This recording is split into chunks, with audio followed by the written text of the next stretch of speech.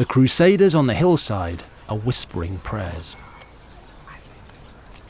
It's a little after 5 o'clock in the morning, and a spring dawn has just broken.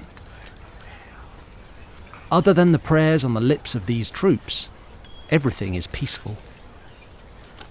A light breeze rustles the grass and crops on the rolling hills around them. From the small town at the bottom of the hill, cockerels crow to welcome the new day. And then there are the small sounds of this band of holy warriors who stand ready with white crusading crosses sewn to their clothes. Their few hundred horses let out little snorts and whinnies. Armoured knights, shifting in their leather saddles, clatter and creak. They're quiet because it's early, but they're also waiting for something. Or rather, for someone. Their leader is a nobleman called Simon de Montfort. He's a hardened warrior from a long line of crusading heroes. He's the Earl of Leicester, and he's the brother-in-law of the English king, Henry III. Simon is charismatic, bloody-minded, and highly religious. He inspires incredible devotion among his followers, and he has a talent for making them believe completely in the righteousness of their mission. Today, that mission is to fight in Christ's name, to defeat the enemies who are gathering their own forces at the bottom of the hill. Those enemies have many more knights and foot soldiers than the Crusaders. What they don't have is God on their side. When Simon breaks the quiet of the dawn with a rousing speech, that's exactly what he tells his men. "Our cause is just," he cries. "We fight for the honour of the Lord and the salvation of the Kingdom of England." His words pierce the hearts of everyone listening. To a man, they throw themselves down to grovel on the chalky soil, wailing and crying out, and flinging their arms wide so that their bodies form crosses on the ground. Then they pick themselves up and start queuing up before a party of churchmen, led by 2 English bishops. The bishops and their attendant priests listen as each man makes a quick confession of his sins. This is the last rite to be performed before the bloodshed begins. The men are nervous. Not a single one of them has ever fought in a pitched battle before. The year is 1264, and the tales of the dramatic clashes of arms in the Plantagenet world half a century ago at places like Bouvines, Lincoln and Hattin are now just folk memories. But they know this. They've made crusading vows, and they've confessed their sins. If they die today, they'll be whisked straight up to heaven. As Simon de Montfort's army finish their devotions and form up in battle order, they can see that, below them, the enemy army is shaping up. They can make out the fluttering banners and flags of its leaders.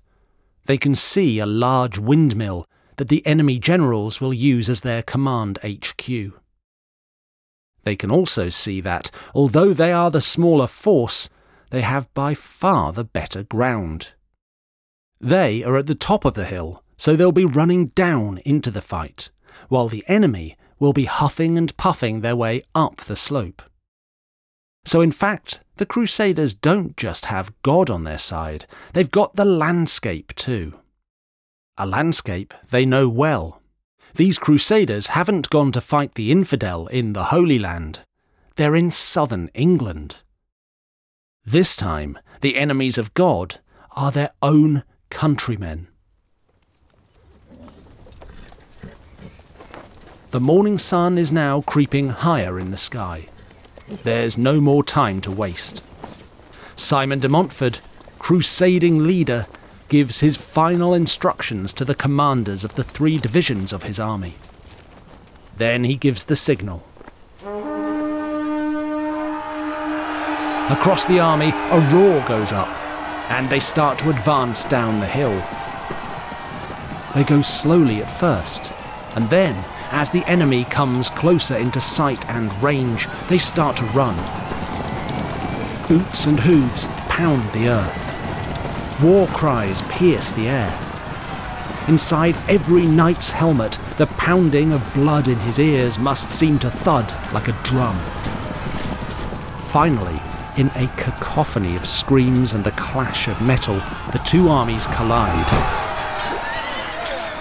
The first pitched battle on English soil since the civil war that ended King John's reign nearly 50 years ago has begun.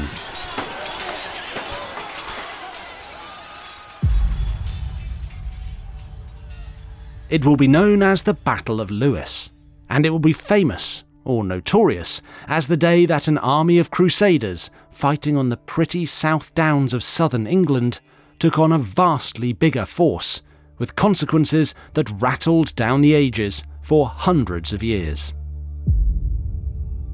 But it's more than that, too. The Battle of Lewes is the worst crisis the dysfunctional Plantagenet dynasty has faced since the dark days of the War Without Love. Because the enemy army Simon de Montfort is fighting is led by none other than King Henry III of England. Its other commanders are Henry's younger brother Richard and Henry's eldest son, the Lord Edward, heir to the throne and destined to become one of the mightiest warriors in Christendom. A crusade being fought in England rather than the Holy Land would be wild enough on its own. But this is even more astonishing. This bloody chaos is what you get when a royal family has completely imploded and is taking down the whole country with them. If you thought you knew just how bad the Plantagenets could be, I've got news for you. You ain't heard nothing yet. I'm Dan Jones, and from Sony Music Entertainment, this is History. Season 4 of A Dynasty to Die For. Episode 1. A Simple Man.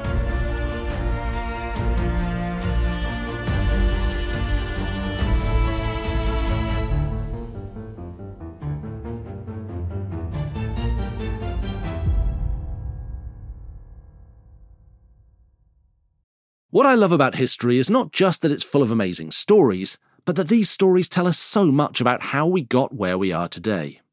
And if you're listening to This Is History, you probably agree. So that's why I'm pleased to recommend a podcast I think you'll love, Throughline from NPR. On every episode, the hosts take a story from the news and go back in time to where it started, to answer one important question: how did we get here? Episodes take you on unexpected journeys through all kinds of subjects, like what history might have smelled like, where credit scores came from, and how China became a global superpower. At a time when information continues to come at us faster and faster, sometimes you need to hit pause. NPR's Throughline takes you back in time to the source of the news stories filling your feed, giving you a valuable perspective on a world that doesn't always seem to make sense. Listen now to Throughline from NPR, wherever you get your podcasts. The Russian writer Leo Tolstoy once wrote that all happy families are the same, but each unhappy family is unhappy in its own way. Well, the Plantagenet dynasty, whose hectic world we've been living in for 3 seasons of this podcast so far, take that to new extremes. They're the family which constantly finds new, absolutely mind-boggling ways to be unhappy. In Season 1 of this podcast, we heard about the struggles of the Plantagenet founders, Henry II and Eleanor of Aquitaine, to keep their marriage afloat, their kids from running wild, and their empire from burning to the ground. In Season 2, we followed the sibling rivalry of their sons, Richard the Lionheart and John. Then, last season, John took centre stage, like a one-man band of disaster who'd learned to play every tune in the Calamity Songbook, before, to the entire country's relief, John exited the stage with a bad case of dysentery. Those were all incredible stories, and if you're new to the podcast, first of all, welcome, and second of all, do go back and listen to those seasons, which are all free on the feed, and which will get you up to speed on what's happened so far. You can also subscribe and get every episode ad-free, including next week's, as well as dozens of bonus episodes where we dive even deeper into the medieval world. But the story of this new generation of Plantagenets is, in my opinion, even better. Because this psychodrama reaches whole new levels of family dysfunction. It pitches together Henry III, a king unlike any we've seen before, with his brother-in-law Simon, his ferocious brother Richard, and his, frankly, terrifying son Edward. As well as their calculating, charismatic queens, who are, and I'm sorry for this, almost all called Eleanor. Their story has rivalry, betrayal, fatal ambition, murder most foul, and civil war most uncivil. We'll have machinations, assassinations, and one very nasty case of genital amputation. What's more, beneath the drama, in this season we're going to unfold a story that tells us so much about the foundations of Western history. This is the age when Parliament comes into being, when Magna Carta gains the legendary constitutional status it has today, when some of the most iconic buildings in world history are built, when rivalries between English, Welsh and Scots that still bubble away in British history today are really given some spite. So what I'm saying here is buckle up, because we're in for the mother of all rides. But where does that ride begin? Well, to answer that, we have to go back nearly 50 years before the Battle of Lewes, where we just heard Simon de Montfort and an army of crusaders thundering down a hillside towards Henry III and co. You're going to have to wait a bit to find out who stands victorious. It starts with getting to know the man at the heart of our story, Henry III.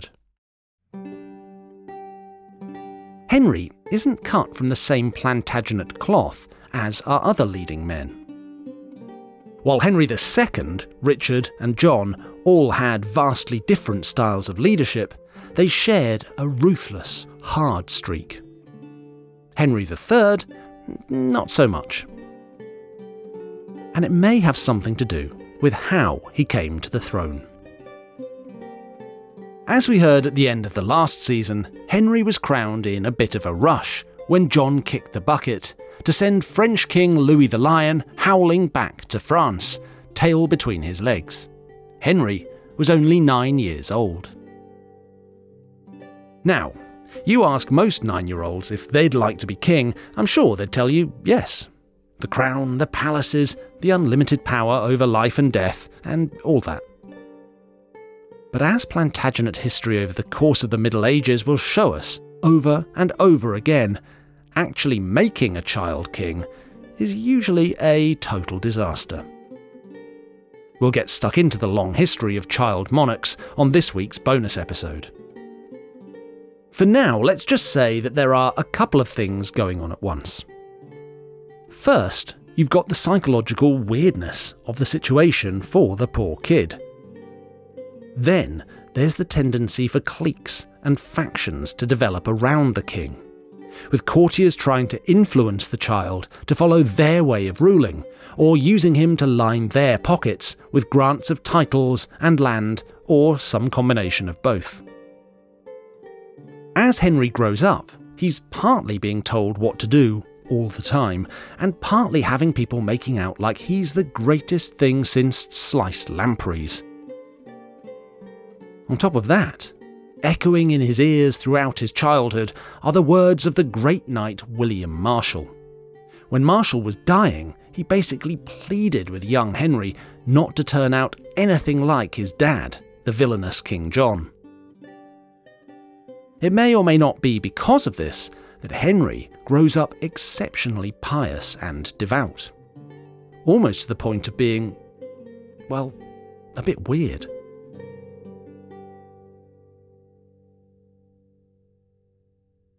But it's not just dead daddy issues Henry's wrestling with. His mum, Isabella, very much alive, also abandons the poor little fella and goes to live in France with a brand new family. In any case, it turns out that by adulthood, Henry is not what you might call a dominant personality. Unlike his grandfather, Henry II, or uncle Richard the Lionheart, he isn't an imposing physical presence, so he gets pushed around by a long series of chief advisors who tell him what to do, rather than trying to get him to rule in his own right. He doesn't have the sharp, cruel streak of his father. He has a quick temper, like every other Plantagenet, but making smart, considered decisions doesn't come easily to him. The Latin description some of the people who know him use is vir simplex, or a simple man. He's a regular Joe, average height, no real distinguishing features except for a droopy eyelid. Not too clever, not much edge. He is, as I say, incredibly pious, and loves nothing more than giving gifts to monasteries, churches, poor people, lepers, you name it, in the hope that it will do his Christian soul some good. He has an artistic temperament, and he cries easily when he's moved. He's generous and good-hearted. He prefers peace to war, and he'd always prefer to do the right thing by other people.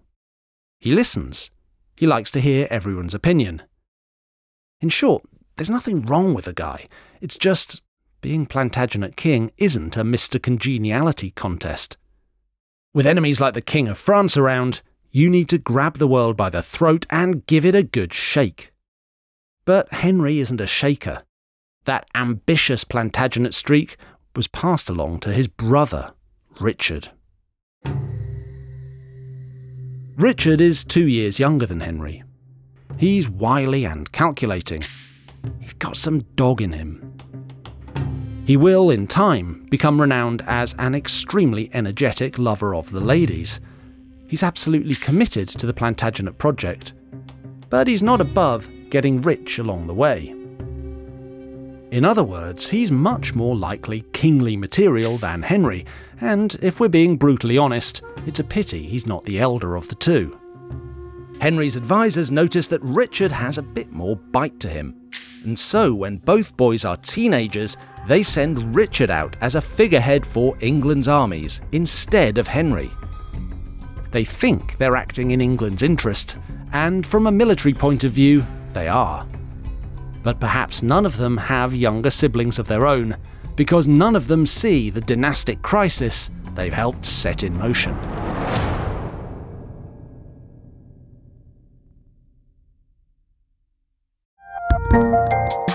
There's a lot happening these days, but I have just the thing to get you up to speed on what matters, without taking too much of your time. The 7 from the Washington Post is a podcast that gives you the 7 most important and interesting stories, and we always try to save room for something fun. You get it all in about 7 minutes or less. I'm Hannah Jewell. I'll get you caught up with the 7 every weekday, so follow the 7 right now. If you're looking for a smoking gun, I can absolutely guarantee you will not find it. In October 2001, a series of letters filled with a deadly powder called anthrax were dropped into the U.S. mail system. What started as an unprecedented case turned into an unsettling mystery. Who sent these deadly letters? And why? From Campside Media and Sony Music Entertainment, I'm Josh Dean, and this is Cover Up Season 4, The Anthrax Threat, available now.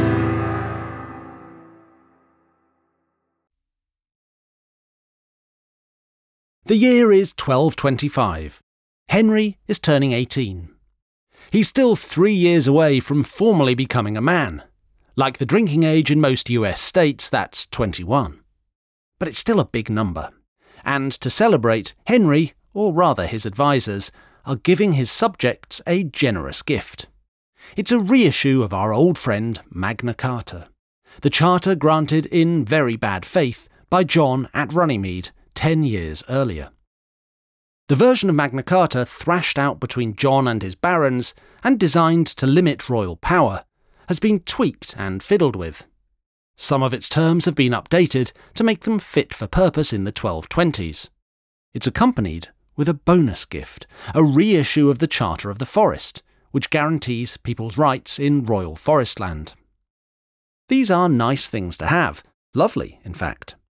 But Henry, or again his advisers, currently led by an old pal of his dad's called Hubert de Burgh, are not re-granting Magna Carta out of the goodness of their hearts. In fact, this isn't so much a gift as a bit of a bribe. The thing is, young Henry's royal bank account needs an injection of funds, a very big one. Because last year, the Plantagenet government suffered a major foreign policy humiliation, which they urgently need to fix. Cast your mind back again to last season, and you'll remember we met a character called Louis the Lion, heir to the French throne, who invaded England trying to set himself up as king. Well, now Louis's father, the Plantagenet nemesis Philip Augustus, is dead, and Louis the Lion is King of France in his own right, as Louis VIII, and he hasn't let go of the dream of snatching Plantagenet lands. England itself is a bit tricky, but there are still a few tasty treats on offer across the Channel, where the Plantagenets rule two big chunks of southwest France, Poitou and Gascony, which is all that's left of the old Duchy of Aquitaine. In 1224, Louis has sent armies thundering into Poitou and captured some of its most important cities. In 1225, he's rumoured to be eyeing up Gascony.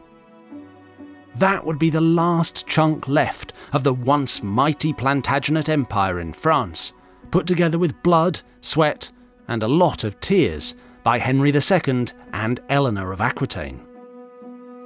It's a matter of family pride as much as economic and political urgency that 18-year-old Henry and 16-year-old Richard don't sit idle while Louis steals their birthright.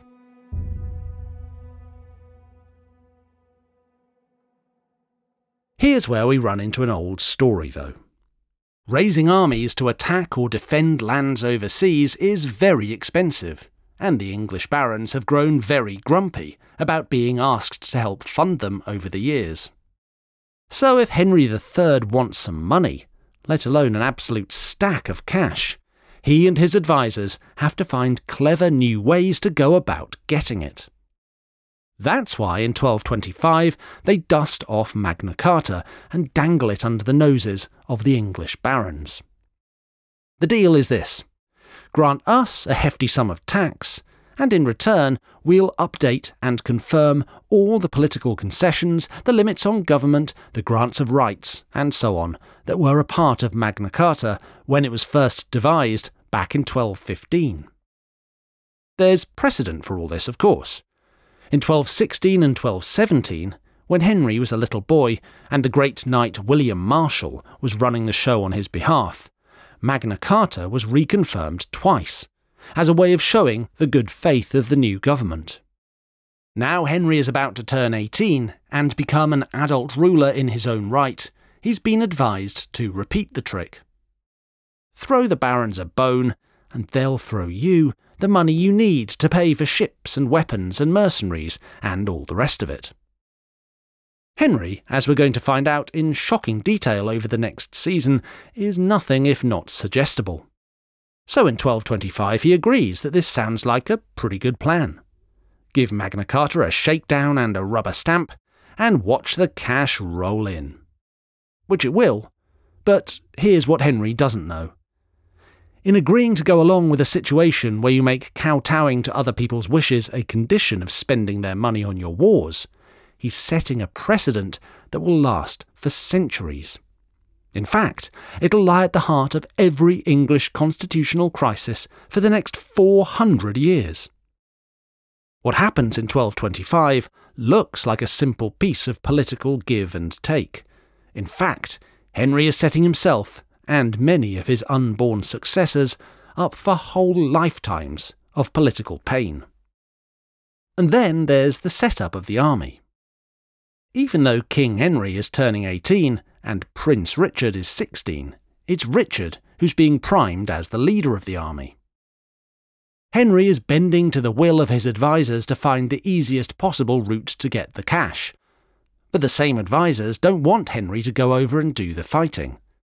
They seem to have seen in him something that many more people will also see over the years. This guy is just, how shall we put it, too nice for this stuff. Whereas his brother, well, he's a bit more of what we need. So in 1225, England, nominally led by nice guy Henry, but actually led by tough guy Richard, is getting ready for a crucial showdown in France. Henry's half-uncle, the old veteran William Longsword, bastard brother of King John, is tapped to go along and show Richard the ropes. They cross the Channel to France with a well-equipped and well-supplied army and get ready to take on Louis VIII. And in a break with almost all Plantagenet tradition since the turn of the century, they make a pretty good fist of it. They manage to drive back Louis's armies from the borders of Gascony and secure it for the Plantagenet crown. Military victories like this have been very few and far between since the heyday of Richard the Lionheart. So even if young Richard has a lot of help from his uncle, this is still a proper feather in his cap. He turns a tide that looked like it was going to sweep the Plantagenets out of mainland France once and for all. Reconquering Poitou turns out to be a bit too much for Richard, but even so, by December 1225, the news coming back from across the Channel is that his campaign has been a resounding success. Henry should be delighted, and, to a large extent, he is. His tax money has been well spent. The Magna Carta gambit paid off. But I think there's a little bit of Henry that can't help fantasizing that it should have been him out there, leading his armies to victory. And that little bit of him is probably right. Because these are formative years for him and for his brother Richard too. And the differences between their temperaments and their early experiences of hands-on government will come to haunt them. What takes place over the next 12 years will be a very familiar story in the Plantagenet family. Brothers of different characters should do their best to band together to protect the crown and the family inheritance. But as the pressures of the job and the lure of power mount, Henry and Richard will find themselves on a path well trodden by generations of Plantagenets before them. Because when Richard arrives back from France, his resentment against Henry and the shadowy figures pulling all the strings will start growing. And as it does, he'll find the unlikeliest ally imaginable, setting them towards all-out rebellion. Find out who next time on This Is History.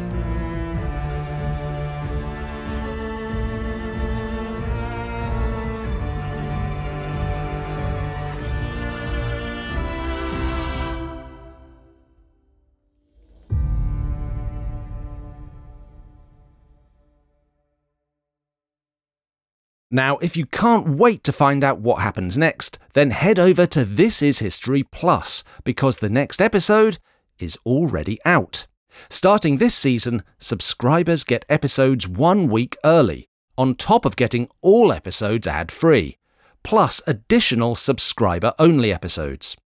On this week's, I talk to my producer about Henry III's strange childhood and meet England's youngest king.